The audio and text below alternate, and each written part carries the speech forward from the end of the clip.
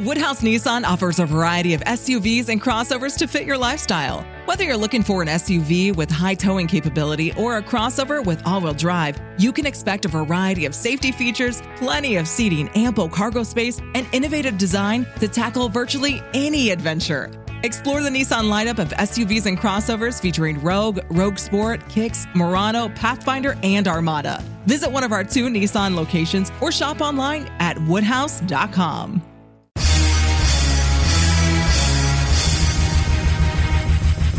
This is America with Rich Valdez, powered by PolitiWeek.com. And Rich Valdez is with us, former Christie administration official. You worked for Chris Christie, you've been in politics, done a lot of public service stuff. Rich Valdez, columnist now with the Washington Times. This is America. Richie V, you're on the air with The Nation. The Nation. This is America with your host, Rich Valdez. What's up, America? I am Rich Valdez, Valdez with an S, your liberty-loving Latino amigo right here, 17 blocks away from Madison Square Garden, New York City. And it's the Tuesday edition of This is America. You can follow me at Rich Valdez on all of the social media. I want to interact with you guys because I want to get to a couple of topics. I want to talk about Biden, his bad numbers, the economy. We're going to play some audio on that. Plus, we're going to get into COVID. What's going on with Ron DeSantis? Well, he's fighting back against the FDA and against the Biden administration because they're pulling back some of the therapeutics that have been helping people that he's really championed and pioneered in the state of Florida, making sure they're accessible and available to everybody.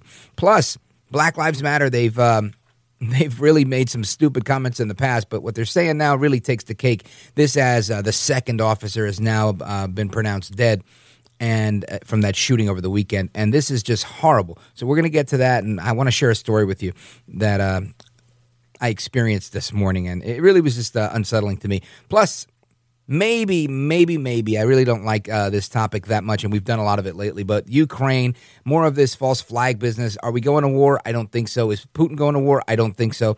But Biden called Ducey an SOB. So I want to get to a little bit of audio that I want to play because there's some crazy stuff that's going on. Voters are thoroughly not impressed with Joe El Baboso Biden. I want you to listen to this. It's a little bit longer than a minute, but so sincere, so authentic from the actual voters. Check this out.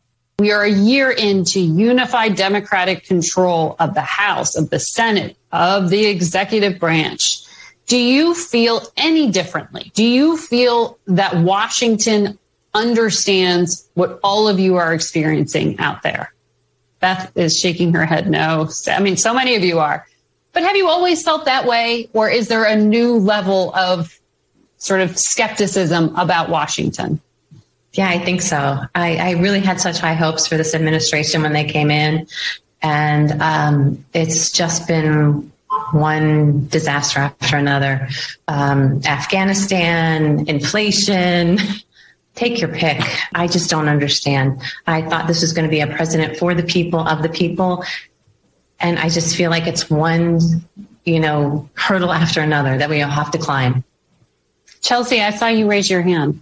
I do agree that fundamentally for me, nothing has changed. I think that I am more skeptical now. My life has not improved. COVID has not improved. Biden has not, stuck to any of his promises. I don't think anyone in Washington is really for working people. And that has been so clear this year. Absolutely clear. This is a big part of why people are upset. Not only is it just the economy, of course, Bill Clinton famously said it's the economy, stupid, and that's a quote from the Ragin' Cajun, his campaign advisor, but everyday people just have had enough. NBC News is reporting that 6 in 10 disapprove of Biden's handling of the economy, with more than half giving him a thumbs down on his dealing with the coronavirus. His overall job rating amongst adults stands at 43% approval and 54% disapproval. But it's the numbers that go further below that paint a grim picture for the White House. And this is according to the NBC News survey. Biden's standing amongst key parts of the Democrat base has eroded, while just 15% of Americans strongly approve of his job performance, compared to 43% who strongly disapprove. And only 5% believe his presidency has actually been better than it was expected to be. Now, Rasmussen reports says it's about the economy. More voters now view the economy as unfair, in particular minority voters, because of the Biden administration's handling. And this is according to a new national telephone and online survey by Rasmussen Reports, finding that only 7% of likely U.S. voters believe the economy is very fair, generally speaking. Another 26% think the economy is somewhat fair. Then you got 29% that say the economy is not very fair, and 31% view the economy as not fair at all. These findings reflect a sharp shift since the 2019 poll, where it was 56% of voters that felt the economy was at least somewhat fair, and only 15% thought it was not fair at all. Wow, what a shift. Just give it to Joe El Baboso Biden and his partner in crime, Que Mala Eres. And that's it. That dynamic duo, they can destroy absolutely anything. This is why we've got the problems we've got. Then not to mention the vast war against our culture. So many young moms that are out there that want to raise a little girl and want to raise a little boy are now facing the pressures of their kids coming home to them saying, no, well, my teacher told me I have to be this, or I'm no longer a boy, I'm a that, or I'm not binary, I'm not this, and I'm not that. You think that's not really happening? It is. About 5 or 6 episodes ago, we talked about a mom in California, and her kid was in the Spreckles Unified School District. Well, that mom has filed a lawsuit, and we'll get to that on tomorrow's episode of This Is America. But we had talked about it, and now she's filed a lawsuit. And I really want to drill down on that because the poor kid is so confused, and they were doing this in secret gay-straight alliance clubs behind the parents' back, helping these students to transition without including the parents in any way. That's crazy. I'm looking at a tweet, and I don't have the link to it, but I do have a screenshot that includes a link to it.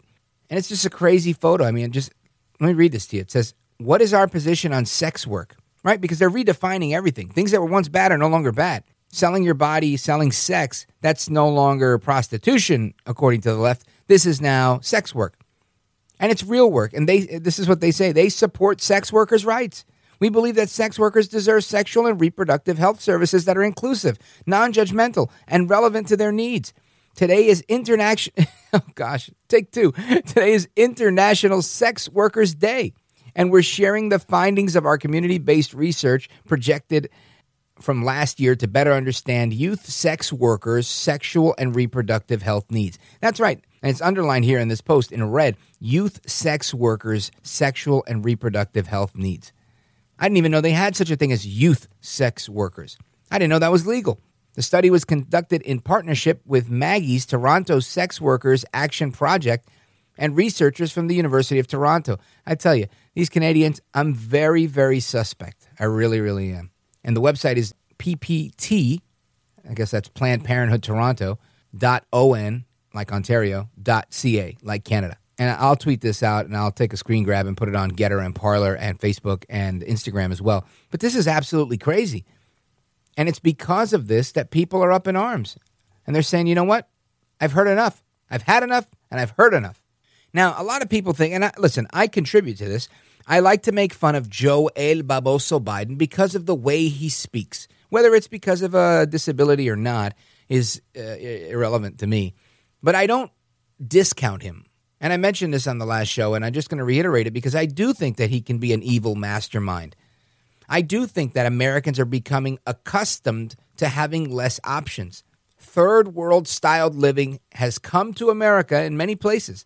Bare shelves in certain places. Products that are not available in certain places.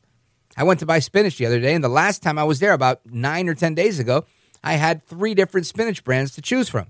I went a few days ago, no spinach at all. So this is something I've never seen before. Now, again, I'll eat something else. Arugula. But my point is, people are becoming accustomed to this. I wanted to buy an engine for my daughter's car. It's a 2008 Honda Accord. Had a tough time finding one. And when I did, they nearly doubled in price from the first time I had priced them a few days earlier. We've already talked about it right here on this program, that inflation is up to 37% for used car and used car parts. So when people say we have a supply chain crisis, I understand. And one presumes that it's something we're going to get through. But what if this is all part of some sinister plan to bring people to their knees, to bring people to succumb to the will of the government? Now, I know I'm getting very conspiratorial here. Let me put on my tinfoil hat for a second. But is this not how they did it in Venezuela? Is this not how they did it in Cuba? You begin to limit access to food so that when people want food, They know where they have to go. So for a while, the rich can do it. And again, it's a gradual thing because the way that bureaucrats have always worked is by using incrementalism. We do a little bit at a time. And then once something becomes that new normal, then you introduce the next thing. And some could say this is a sinister plot. Others might say that's just a natural progression of things. That's a very progressive outlook because we have, way too much excess in food. We have way too much consumption in America. We're overweight. Whatever the thinking behind it is, I'm just asking the question. Is there a correlation between our quote-unquote supply chain crisis, which I think has many parts, restrictive regulations in California that don't allow enough of the containers to be emptied and put on the back of a truck? There's not enough of those chassis tractor trailers that are meeting the standard. I think it's also part of the fact that when these unions, longshoremen, Teamsters, and others that are involved in the supply chain, when they're having union negotiations, especially like they did last November, last December, many people told me, no, this is what they're doing. They know that they can hold Christmas hostage and say, look, if you don't succumb to our demands, if you don't give in and acquiesce to what we're asking for, we will slow down your Christmas. You'll have Christmas in January or in February or not at all. And I don't know if that type of heavy-handed negotiation was going on, but I can tell you this. Somebody that wasn't heavy-handed and looking for a peaceful solution was Joe Biden. He sat that one out and didn't do a darn thing. Now, when the air traffic control people were on strike, Reagan got involved because they worked at federally owned sites like airports, which are technically federal contractors, like ports, which are federal property. They're managed by the federal government. So, yeah, Biden could have gotten involved and helped these negotiations along the way and forced the hands of a few people to say, look, we can't punish America because you guys want to play politics with your union contract. But that didn't happen, nor did the media even get involved and bat an eye. But all that being said, it still leaves me the desire to know, is there more than meets the eye with the diminishing amounts of food options? I don't know. You let me know what your thoughts are at Rich Valdez with an S, at Rich Valdez on all of the social media. And that's, Parler, Getter. I was going to put those together and call it Garler. and they're both terrific, by the way. Twitter, Facebook, Instagram. Yep, I'm still with all of them because we need to reach as many people as we can. And by the way, Facebook now, if you follow my Facebook page, the app now allows This Is America podcast to be embedded into the feed. And you can actually listen to This Is America right through Facebook without ever having to go into your podcast app, without having to turn on a radio or tell your Alexa smart speaker, hey, Alexa, play This Is America with Rich Valdez. Or, okay, Google, play This Is America with Rich Valdez. You don't have to do any of those things. Now you can just go to Facebook and press play. Who would have known? Anyway, straight ahead. I want to talk about what's going on with the latest with COVID-19. How is it that the Biden administration is now playing politics with, these monoclonal antibody treatments? DeSantis fires at them. Psaki with the silent P. She fires back at DeSantis. Plus, there's some interesting information coming out of Scotland that was pointed out in the Blaze. So I want to get to all of that and more. So don't move a muscle. Keep it locked right there. I am Rich Valdez. This is America. This is America. Woodhouse Nissan offers a variety of SUVs and crossovers to fit your lifestyle. Whether you're looking for an SUV with high towing capability or a crossover with all-wheel drive, you can expect a variety of safety features, plenty of seating, ample cargo space, and innovative design to tackle virtually any adventure. Explore the Nissan lineup of SUVs and crossovers featuring Rogue, Rogue Sport, Kicks, Murano, Pathfinder, and Armada. Visit one of our 2 Nissan locations or shop online at woodhouse.com. Woodhouse Nissan offers a variety of SUVs and crossovers to fit your lifestyle. Whether you're looking for an SUV with high towing capability or a crossover with all-wheel drive, you can expect a variety of safety features, plenty of seating, ample cargo space, and innovative design to tackle virtually any adventure. Explore the Nissan lineup of SUVs and crossovers featuring Rogue, Rogue Sport, Kicks, Murano, Pathfinder, and Armada. Visit one of our 2 Nissan locations or shop online at woodhouse.com. Woodhouse Nissan offers a variety of SUVs and crossovers to fit your lifestyle. Whether you're looking for an SUV with high towing capability or a crossover with all-wheel drive, you can expect a variety of safety features, plenty of seating, ample cargo space, and innovative design to tackle virtually any adventure. Explore the Nissan lineup of SUVs and crossovers featuring Rogue, Rogue Sport, Kicks, Murano, Pathfinder, and Armada. Visit one of our 2 Nissan locations or shop online at woodhouse.com. This is America.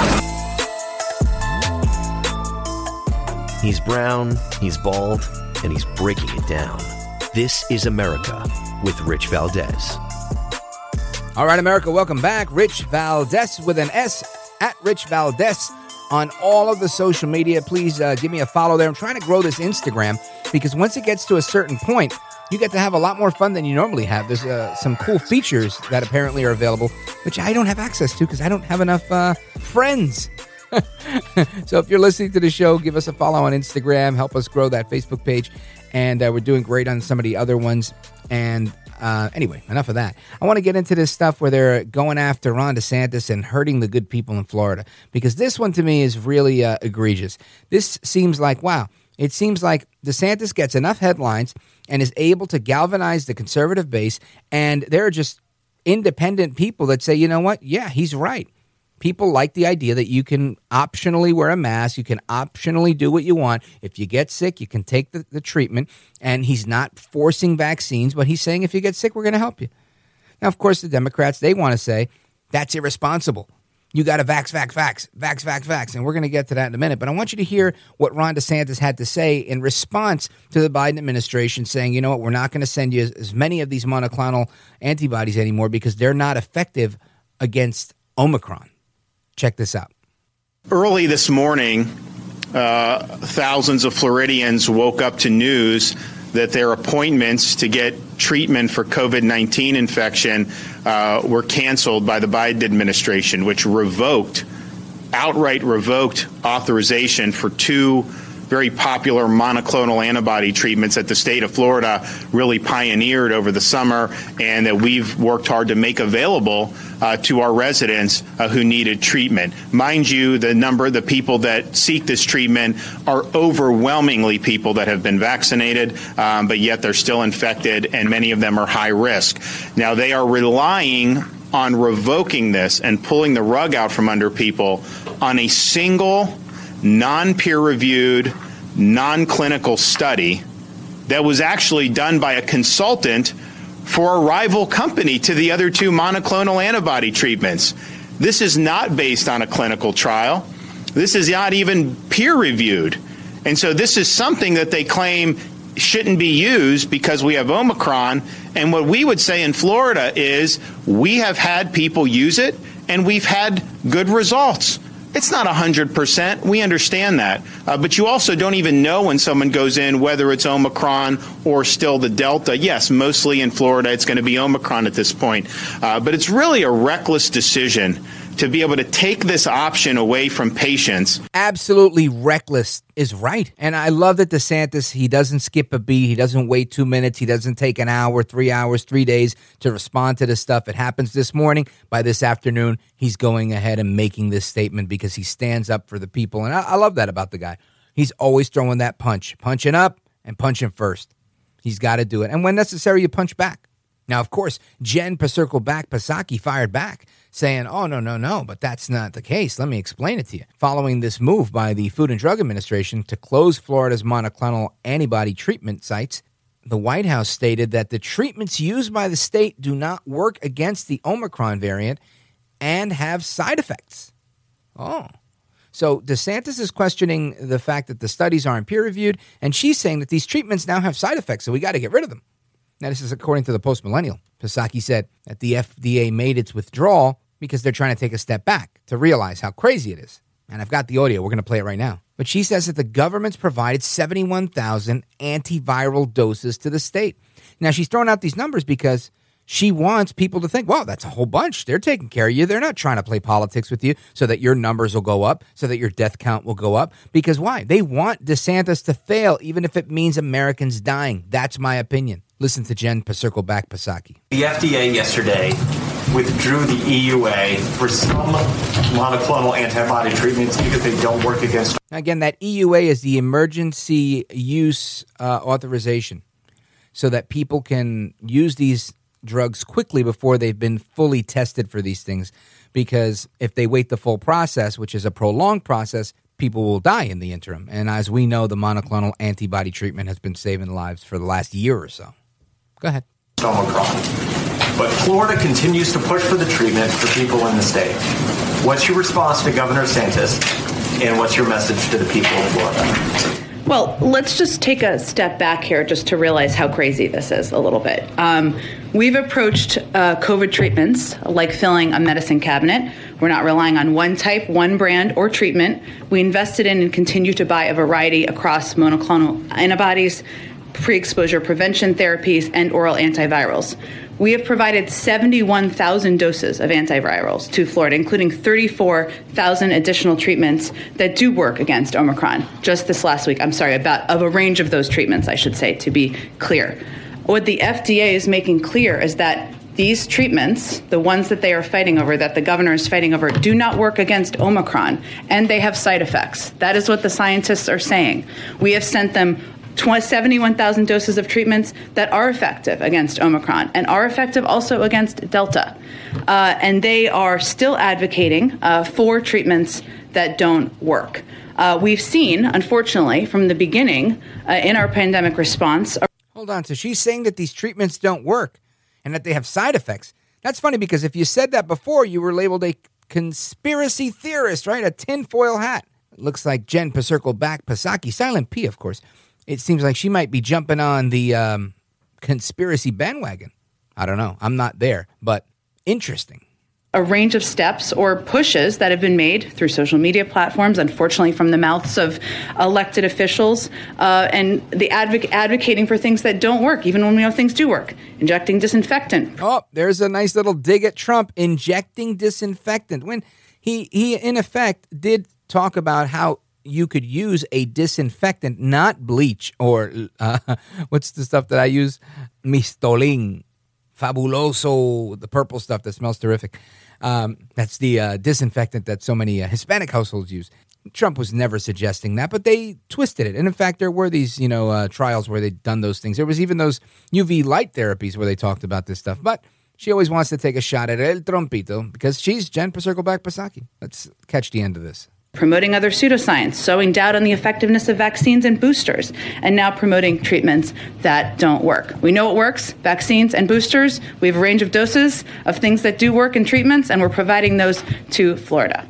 So the FDA stands by their decision, saying that the data that they saw says that these treatments are highly unlikely, quote unquote, to be effective against Omicron. And Omicron has become the dominant variant in the United States since mid-December and accounts for up to 99% of cases nationwide at this point. So that's that story. But what I want to look at is this study. Now, not that particular study, but another study that recently came out. And this is a piece by Daniel Horowitz in The Blaze. This I find very interesting because this has come into question on a number of occasions. Are the vaccines entirely safe? Now, of course, I think the answer to that is a resounding no. They're not entirely safe.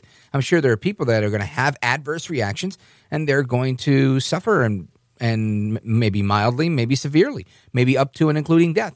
I think that happens with any medicine that you take. There's always that chance. That's why they call it practicing medicine. I get that. But this is eye-opening analysis at this data, and I want to jump into a little bit of it. Some of the things they said were the vaccines are incredibly safe. They protect us against Omicron. They protect us against Delta. They protect us against every COVID. Those were the words of fully vaccinated CDC Director Rochelle Walensky while testifying before a Senate Health Committee with 2 masks on her face, and that was just 10 days ago, January 11th, 12 days ago. All right, I don't know how to do math. 14 days ago. Scottish data shows that the COVID-19 age standardized case rate is the highest amongst the 2-dose vaccinated and lowest amongst the unvaccinated. Whoa, go Scotland for putting out the truth. It further shows this trend of negative efficacy for the double vaccinated, persisting for hospitalizations and for deaths. Something is very wrong here, and together with the other data points, it raises concerning questions about the negative effect of waning antibodies, constant boosting, and the consequences of a leaky vaccine with narrow-spectrum, suboptimal antibodies against an ever-evolving virus. Makes a lot of sense. Every Wednesday, Public Health Scotland, PHS, has been publishing a weekly report on COVID data and juxtaposes vaccination rates. Table 14 of this week's Public Health record shows that right there in plain English and math, a rate of negative efficacy for the vaccine. As you can see, and if you're looking at the chart like I am, the overall Omicron wave seems to be receding in Scotland. Now, age standardized case rates per 100,000 were the lowest in the unvaccinated cohort every week for the past 4 weeks.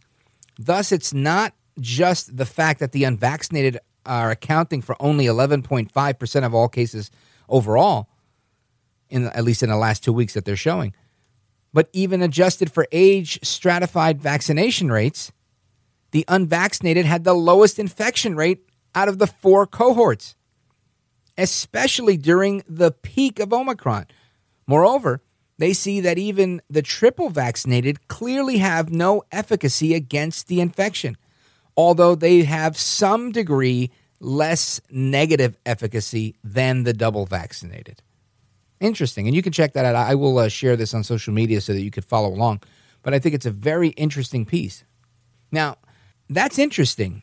And in the Epoch Times, January 25th, Peter Svab, headline, why are non-COVID-19 deaths spiking among prime age Americans? Americans have been dying at a significantly higher rate over the past 2 years. But the COVID-19 pandemic tells only part of that story. Among senior citizens, the pandemic could explain the increase in mortality more easily than amongst younger people, where there's a gap requiring further explanation. Overall, there appears to be 3 distinct patterns in the data that's based on age. For example, those aged 17 and younger, their mortality has remained virtually unchanged since 2019. But among the 65 and older crowd, mortality has increased, in particular in 2020, but has since dropped in the first half of 2021. This coincides with the proliferation of the COVID-19 vaccines, which increased in the third quarter of 2021. Also coincides with the emergence of the Delta variant, which also appeared to be more resistant to the vaccines. Now, amongst those ages 18 to 49, mortality rose dramatically in the first half of 2020, then somewhat plateaued before increasing again in the third quarter of 2021. The age group for 50 to 64 appears to display a mix of the latter 2 patterns. The differences between the age groups becomes more apparent when deaths involving COVID-19 are highlighted. For those younger than 18, COVID-19 related deaths barely register when visualized. Well, that we know. Now, part of the reason more people are dying, according to the Epoch Times, is that drug overdoses have skyrocketed in 2020, with more than 20,000 more people dying in the age of 18 to 64. 20,000 more than in 2019. The CDC has some preliminary data for the first half of 2021, and it indicates that the trend has gotten even more intensified, which stinks. Now, here's another interesting part. Deaths involving alcohol, not alcohol poisoning, but those due to alcoholic cirrhosis of the liver and other alcohol-induced causes have been on the rise in recent years, but the 2020 increase was particularly significant, nearly 8,000 more deaths in 2020 than in 2019 in that 18 to 64 age group. Still waiting for the 2021 data. Now, there's a growing group of doctors and researchers who are pointing out that the COVID-19 vaccines might be a possible culprit in at least a portion of the excess deaths in 2021. They usually point to several physiological mechanisms through which vaccines could cause harm combined with other known side effects, as well as data from the Vaccine Adverse Event Reporting System known as VAERS, a database of reports of public health problems that have occurred after COVID-19 vaccination that may or may not have been caused by it. And I'll get into this VAERS stuff a little bit, but there's also some audio that I want to play because this is being talked about right now in hearings on Capitol Hill. And they're putting it out there. When they introduced the COVID-19 vaccine, VAERS reports exploded. By January 7th, there were more than 1 million reports in the system, including more than 21,000 deaths. Previously, there would be about 40,000 reports and a few hundred deaths per year.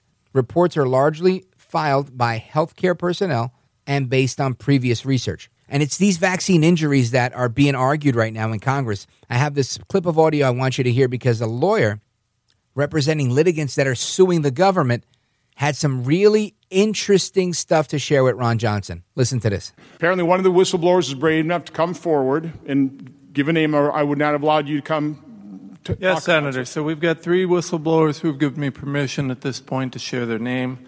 Lieutenant Colonel Dr. Teresa Long, DO MPH, Dr. Samuel Sigloff, and Lieutenant Colonel Dr. Peter Chambers, DO and Flight Surgeon. All 3 have given me this data. I have declarations from all 3. This data is under penalty. This is under penalty of perjury. We intend to submit this to the courts.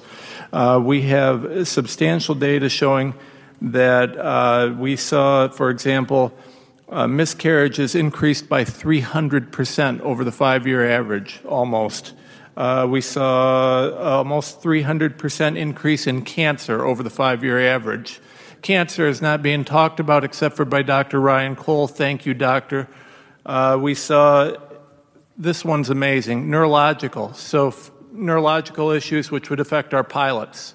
Over 1,000% increase. 1,000. 10 times. That's 10 times the rate, and obviously that 83,000 per year. 82,000 per year to 863,000 in 1 year. Our soldiers are being experimented on, injured, and sometimes possibly killed. Dr. Corey, thank you so much for your stance on the corruption. That's precisely what it is. Now, that's from a Senate panel called COVID-19, A Second Opinion, hosted in Washington, D.C. by Senator Ron Johnson. And these bombshells just came in one after the other. Doctors from across the spectrum speaking up about what they're seeing on the ground, while other expert panelists weighed in with this damning data, and I read some of that to you. And it's crazy. And we also covered some of that in the piece from Daniel Horowitz. But that's attorney Thomas Renz. And he had a little bit more to say. Listen to this. They know this. And, Senator, when these doctors are attacked, not necessarily the people in this room, I'm not giving names, they call me. I'm the one dealing with the medical boards. I'm the one watching the witch hunts. I'm the one fighting them off, and I'm the one telling them where to go. I'm going to keep doing that. Senator, we also have, let me give you this last thing, and then I'll shut up and get out of your way. 9/28/2021. Project Salus weekly report. Project Salus is a Defense Department initiative where they report and they take all this data that doesn't exist supposedly, and they give it to the CDC. They're watching these vaccines. On that date, and around that date, I have numerous instances where Fauci and that entire crew were saying, it's a crisis of unvaxxed. It's 99% unvaxxed in the hospital. In Project Salus, in the weekly report, the DOD document, says specifically 71% of new cases are in the fully vaxxed and 60% of hospitalizations are in the fully vaxxed. This is corruption at the highest level. We need investigations. The Secretary of Defense needs investigated. The CDC needs to investigated. And thank you so much, Senator, for having the courage to stand against these special interests. So, this attorney Renz, he's representing several whistleblowers, and in the testimony that he delivered, you'd think that's enough to compel the government to immediately take a look at things and check things out. But no, they're not doing that. Of course, there's under the pressure of the establishment and the bureaucrats and the big pharma people, and it's just not a winnable situation right now, and that's why he's taking legal action. So we're going to keep our ear to the ground on this one, because I think that he's approaching this the right way, leveraging the media, leveraging the government or people that are sympathetic in government that are going to give him an open ear for him to sound off on this case. And I think that's going to allow more people to be aware of what's going on and then make a decision on, hey, is this guy a crackpot or not? So we're going to get to that. But again, those are some serious numbers. Neurological damage, 82,000 people a year to 863,000 a year. Soldiers that are being experimented on. Now that, I think, has been the case for a very long time. It's happened for a very long time, and not that it's a good thing. It's just, it's one of those things that's been happening forever, and we've known about it, and we haven't really stopped it. But now it's kind of spread into the body politic, the society at large. So we will see how this turns out. But straight ahead, BLM, right? I had about a half hour in my car this morning, and I listened to this fascinating interview with Hawk Newsom from Black Lives Matter, and it was in reference to some comments made by Black Lives Matter of Washington, D.C., and I don't think you're going to believe what they had to say. Maybe you will, maybe you won't. I don't know. Don't move a muscle. Keep it locked right there. Rich Valdez, This is America. This is America. 45th President Donald Trump thinks it's an honor to speak with Rich Valdez. Oh, very good, Mr. Call Screener. Yeah. Oh, it's an honor. Thanks, Rich. The honor is all yours. Conservative talk with a dash of sofrito. Now, here's Rich Valdez. All right, America, welcome back. Rich Valdez with an S, your liberty-loving Latino amigo, and second half of the show here. I want to get into this Black Lives Matter stuff because I got into the car this morning and I heard on the Spanish channel. Now, listen, I listen to the Spanish radio because I want to hear a little bit of salsa, right? Maybe a little que mala, right? You know, we did that on the other show. But I want to hear a little bit of diversión, not politics, not news, because I consume myself with that stuff. And, of course, I love reggaeton, and I love hip-hop, and I love salsa and merengue. I really enjoy good bachata every now and again. It's what I like to listen to sometimes. You know, I switch back and forth. I'm like a DJ in the car. But I get in and I hear them saying, we're going to have Eric Adams coming up, and in Spanish, of course, and Hawk Newsom, the leader of the New York City BLM chapter, or Greater New York BLM. And I thought, wow, I don't like this because I don't listen to this station to get political nonsense. I can get that anywhere else. But they were doing it because they were outraged that Black Lives Matter, which supposedly represents people of color, these Spanish disc jockeys and radio hosts were saying, you know what, you're not representing us because a police officer that's Dominican or of Dominican descent was shot dead, and another one of Puerto Rican descent or also Dominican was pronounced dead earlier today. Officer Mora and Officer Rivera. This is a big deal. And they were up in arms because they were saying, you're blaming the cops, but yet we don't feel safe in the streets.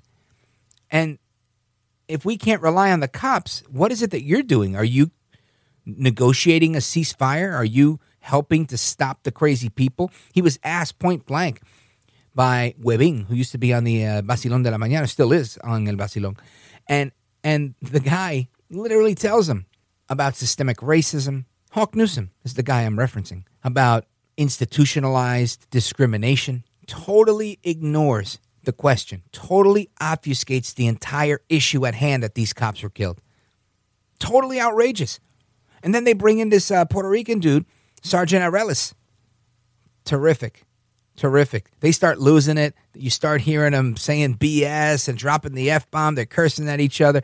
I mean, it was just so passionate. What great radio. Not for that station, not that genre, but man, this was terrific. They also had a woman detective, a retired detective named Maisonette. I mean, it was just really great radio. And my thinking was, people are right. You know, you can't put everybody in the minority groups or groupings in the same bucket, if you will. Hispanics are not monolithic that way. There was many people that were calling, and I chimed in a little bit on Twitter, and some of the people that commented on that were saying the same thing, that this guy is a disgrace. And the guy that shot those cops is a disgrace. And we can't blame it all on mental illness because he murdered people. And people that murder people have to pay the price. But the BLM chapter in Washington, D.C. is fuming, and this is according to the New York Post, about cops that get shot. And we can't automatically deem them heroes, quote unquote. Saying this on Twitter, let's not jump to conclusions. Let's all wait till we have all the information. Isn't that what y'all tell us? Parenthetical. Oh, yeah. And that he had a gun because cops carry guns. Excuse me? Will the media post a picture and list every mistake they've made since kindergarten? Now, this is exactly the type of stupidity that they were engaging in this interview. Now, I find this stuff way beyond the pale because check this out. Two cops show up to a domestic violence, a mom and a son fighting. The son disappears. He goes, gets a gun. He hides behind a door, and he guns down these two cops. Third cop comes in, takes out the bad guy, or, brings him down. And I can't imagine anybody trying to defend that situation. Yet, that's exactly what's happening. They're trying to defend that situation. Please chime in on any of the social media, on Facebook, on Twitter, on Instagram, on Getter or Parler. Let me know what your thoughts here, because this one really, to me, I think you've got to be out of your damn mind to try and defend. I don't care what color anybody is. Two brown cops by their standard and a black killer. Where's the racism in this? The guy was bad. He was taken out and he took out two cops. God rest their souls. Prayers to their families. This, to me, is outrageous. But the Black Lives Matter chapter of Washington, D.C. called for the public to say, hold on, don't do it yet. And this was in a series of tweets that they put out there asking people to do that because we can't just say they're heroes. Trying to put the blame on police. Saying these scenarios represent what happened, but it doesn't explain our skepticism or their interest in details. This is a quote from them. And it highlights the different ways in how people talk and act when an officer is hurt versus when a black person is hurt, is what the BLM chapter tweeted. No one asked what the cop did wrong. Excuse me. An average citizen doesn't have a right to murder the police unless the police are trying to murder them unlawfully. And murder, last I checked, is always unlawful. So it's not about jumping to conclusions. This guy is a crazy man, a career criminal. If you want to hear his history, listen to the last episode. We went into it. The guy is from PA most recently. But this type of thing can't be tolerated. I'm glad that the people at La Mega 97.9 FM in New York and what other stations are carrying that program, I'm glad they stood up to try to address this because the propaganda from Black Lives Matter and from the left has to stop. We can't justify killing people, period, let alone black men, criminals, killing Hispanic cops, and somehow that being race motivated. The whole thing is BS, it's fake, it's phony, and it's fraud. And before I move on from the Spanish radio, I've always thought it would be so cool if I could get like a weekend DJ job, right? Just spinning like Spanish tracks. I think that would be so much fun. And I got inspired by Mark Levin because he loves to listen to Motown. And he always says, man, I'd love to have a Motown show just to DJ the music. And I think, you know what? That'd be cool, man. Imagine doing some like classic old school hip hop for me. I mean, that's what I like. I know it's not Barry Manilow, but that's what I'm into, or even the Spanish tracks, some reggaeton, a little bit of that, just being with you every afternoon on a Sunday or a Saturday and just kicking back and playing a few tracks. I don't know. I think that would be cool. But anyway, more to come if that actually happens. Straight ahead, we're going to wrap all of this up, my final thoughts on everything. I don't know if I'm going to get into Biden and the whole SOB comment with Peter Doocy, but we'll see. Don't move a muscle. Rich Valdez, this is America. This is America. This is America. He's got the best head of hair in podcasting. This is America with Rich Valdez. All right, America, welcome back. We're wrapping it up, man, and we've got some footage out there. I'm going to put it out on Twitter and all the Facebooks and all the Instagrams and all the everythings. But it's a bunch of illegal aliens being released by the federal government into the interior of the United States. So we're going to get to that. Plus, we've got Michael Avenatti. This is just a headline, but I think it's funny. A judge is saying that, yes, he is now allowed to represent himself in his case against Stormy Daniels. And I just think that's so funny. I mean, the guy, he's in jail for ripping people off. So who really cares what happens in his case against Stormy Daniels? But that's what's going on there. Now, in other news, some Republicans are considering shutting down the federal government if the next funding bill includes money for a federal COVID-19 vaccine mandate. Fox News reported that. Chip Roy of Texas and others are circulating this letter saying that's exactly what they intend to do. So we're going to follow this to see, exactly how it pans out. I think that's the way you fight this fight. That's always the way you fight this fight. And I just want to give a shout out to some conservative activists and parents because they're now pushing for curriculum transparency. And I think this is good because first they fought the critical race theory. Now they're focused on curriculum transparency. This is NBC News.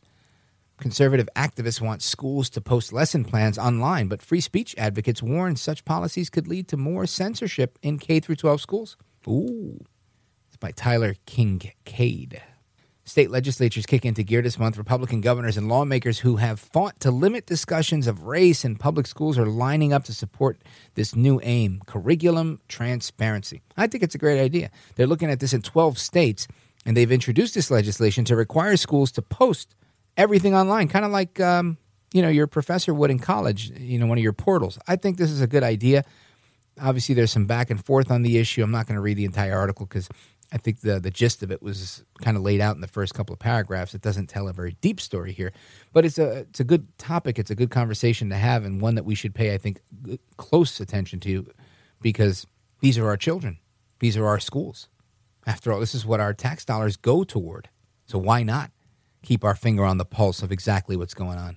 Just like we have to keep our finger on the pulse with that attorney who's filing that claim because cancer diagnoses in the military rose over threefold since the vaccines were released. I mean, that's just according to the data that they found. Then you've got the deaths that are spiking amongst certain age groups, and we talked about that. And before we go out, there's one last clip of audio I want to play for you, and it's Congressman Dan Crenshaw, who's doing like a town hall meeting with his constituents, and they begin to heckle him. Now, listen, I don't know Dan Crenshaw. I've never met him, but I can say that I think when you hear this exchange, you're going to kind of get the gist of where they're coming from and where he's coming from and how we could have kind of improved on this whole situation. But listen to this. My question is on the January 6th. What have you done to help any of these people that are being held without any due process? There is no due process. They're political prisoners. Representative Crenshaw, what have you personally done to help get them out? Look, I agree with you. You can't, and this is a problem throughout the country. You cannot hold somebody without due process and without a swift trial. You just can't. They are doing it, and what power do we have? I wish I could tell you something that there's a bill we could pass that we had the majorities. I wish there was. Have you done anything to help? Is my question. Look. Like I said, I mean, what? You're a congressman that represents the state of Texas. Is there anything else you can do? I mean, do we throw our hands up and say, "I'm sorry"? I mean, if I went and saw them, that would gain a lot of attention for me and do nothing for them. That's the truth. That's the truth. Now they're starting to boo him at this point because he's trying to level with them.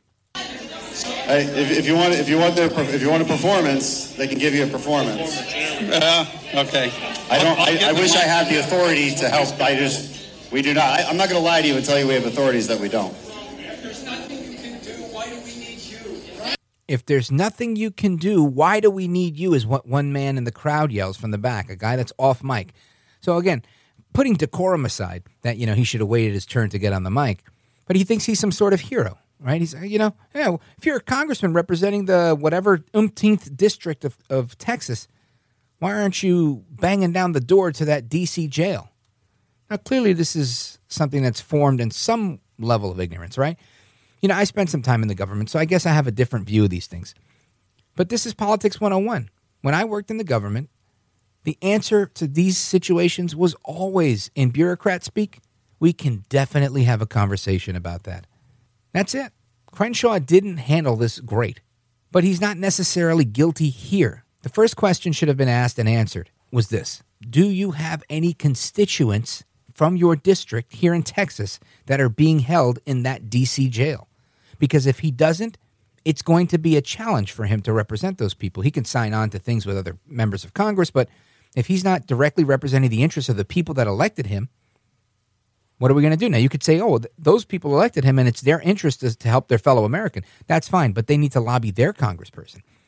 And you could still lobby your congressperson if there's some sort of measure that he could vote on in a committee or something like that. But by himself, what's he going to do? Now, if there are some people from Texas, then yes, you should have your constituent services people all over that, constantly finding out how they can help their people. I'm not trying to defend Crenshaw. I'm trying to make sense of what's going on here. You've got frustrated constituents, and part of his job is to allay these concerns and help them to understand the process. A congressman can only advocate for his constituencies that they represent in their district. And that's kind of how it works. I know that he tried to level with them. But I go through this similar process with a family member of mine who swears by conspiracy theories. He loves them. To him, everything's black and white. There is no gray. And he's like the guy in the audience. He thinks, Crenshaw's a member of Congress. He could shut this thing down if he wants. That's not necessarily the case. But so many people want to be ahead of the curve here without the facts, without the details. I could care less if I'm ahead of anything. I don't want to be first. I want to be right. If I even get involved in something, because I'm not a fortune teller and I don't care to be one. And I think you have to be honest with people when they ask these questions. What if, what if, what if, what if, what if? There's so many things that matter here. So I don't know. I'm not putting Crenshaw on trial for this, at least, because I don't think that there was much more he could have done unless we know for a fact that somebody from his district is in jail and then he's not doing his job. But until we know that, we can't just sit here and presume that everybody has these unlimited powers. They don't. Like I said, I go through with a family member of mine.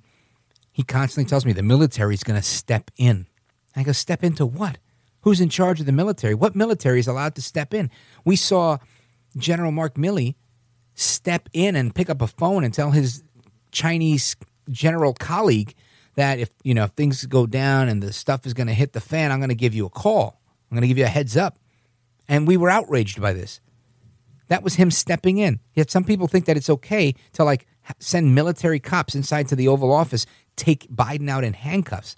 By what constitutional authority can any of those people do that? We know that they can't because they would have done it to Trump. We need to be judicious in everything we do and prudent and stop living in this fantasy land of obsession over jailing people. I saw a video the other day of somebody chanting locking up Fauci or locking up somebody else. And I'm thinking, it's fun, it's great for a rally, but is it realistic? Other than Rod Blagojevich and a few other governors that have gotten in trouble, when do you see this happen in the United States? Now, if you're saying, oh, Rich, you're one of them, you're the deep state. If you don't think we can put our electeds in jail, that's not what I said. I'm saying you haven't seen it, and nor do I think we're going to see it. But some people swear as if they've got the answers to the test. Oh, you're going to watch. You wait and see. Mass arrests are coming. Oh, boy. Oh, boy. Please don't take your eye off the ball, which is right in front of you. Your neighborhood, your school board, your election, your friends, getting them. Can't move forward on elections if we don't fix 2020. Guess what? You got punched in the face. Can you say, because I got punched in the face one time, I can never walk down the street again? Of course not. You walk down the street again. Hopefully you don't get punched in the face next time. If they try to do it, you know what to do to stop it. That's what they're doing in Georgia. That's what they're doing in Pennsylvania. That's why people are working these cases legally and laws are being changed, and the Democrats are desperately trying to pass their voting bill to stop all the corrections that the GOP has made. Process is happening. The progress is there, but it's slow. Listen, I'm not trying to defend it. I'm just trying to make sense of it so that people don't get caught up thinking the wrong thing, thinking that somehow magically we're going to put everybody in jail and they're going to pull this trigger and implode the economy and reset this and reset that, and that's it. Doomsday, Mad Max, rebuild America. Something like that could take 50 years. Don't believe the hype. Don't sip the Kool-Aid. Be educated, be aware, and be alert. Hasta la próxima. Until next time, America. I always say if you stand for nothing, you'll fall for anything. And the only thing necessary for evil to triumph is for good people like you to sit there and do nothing. So now's the time to do something. Do it peacefully, do it prudently. Until next time, America, I am Rich Valdez, and this is America. This is America.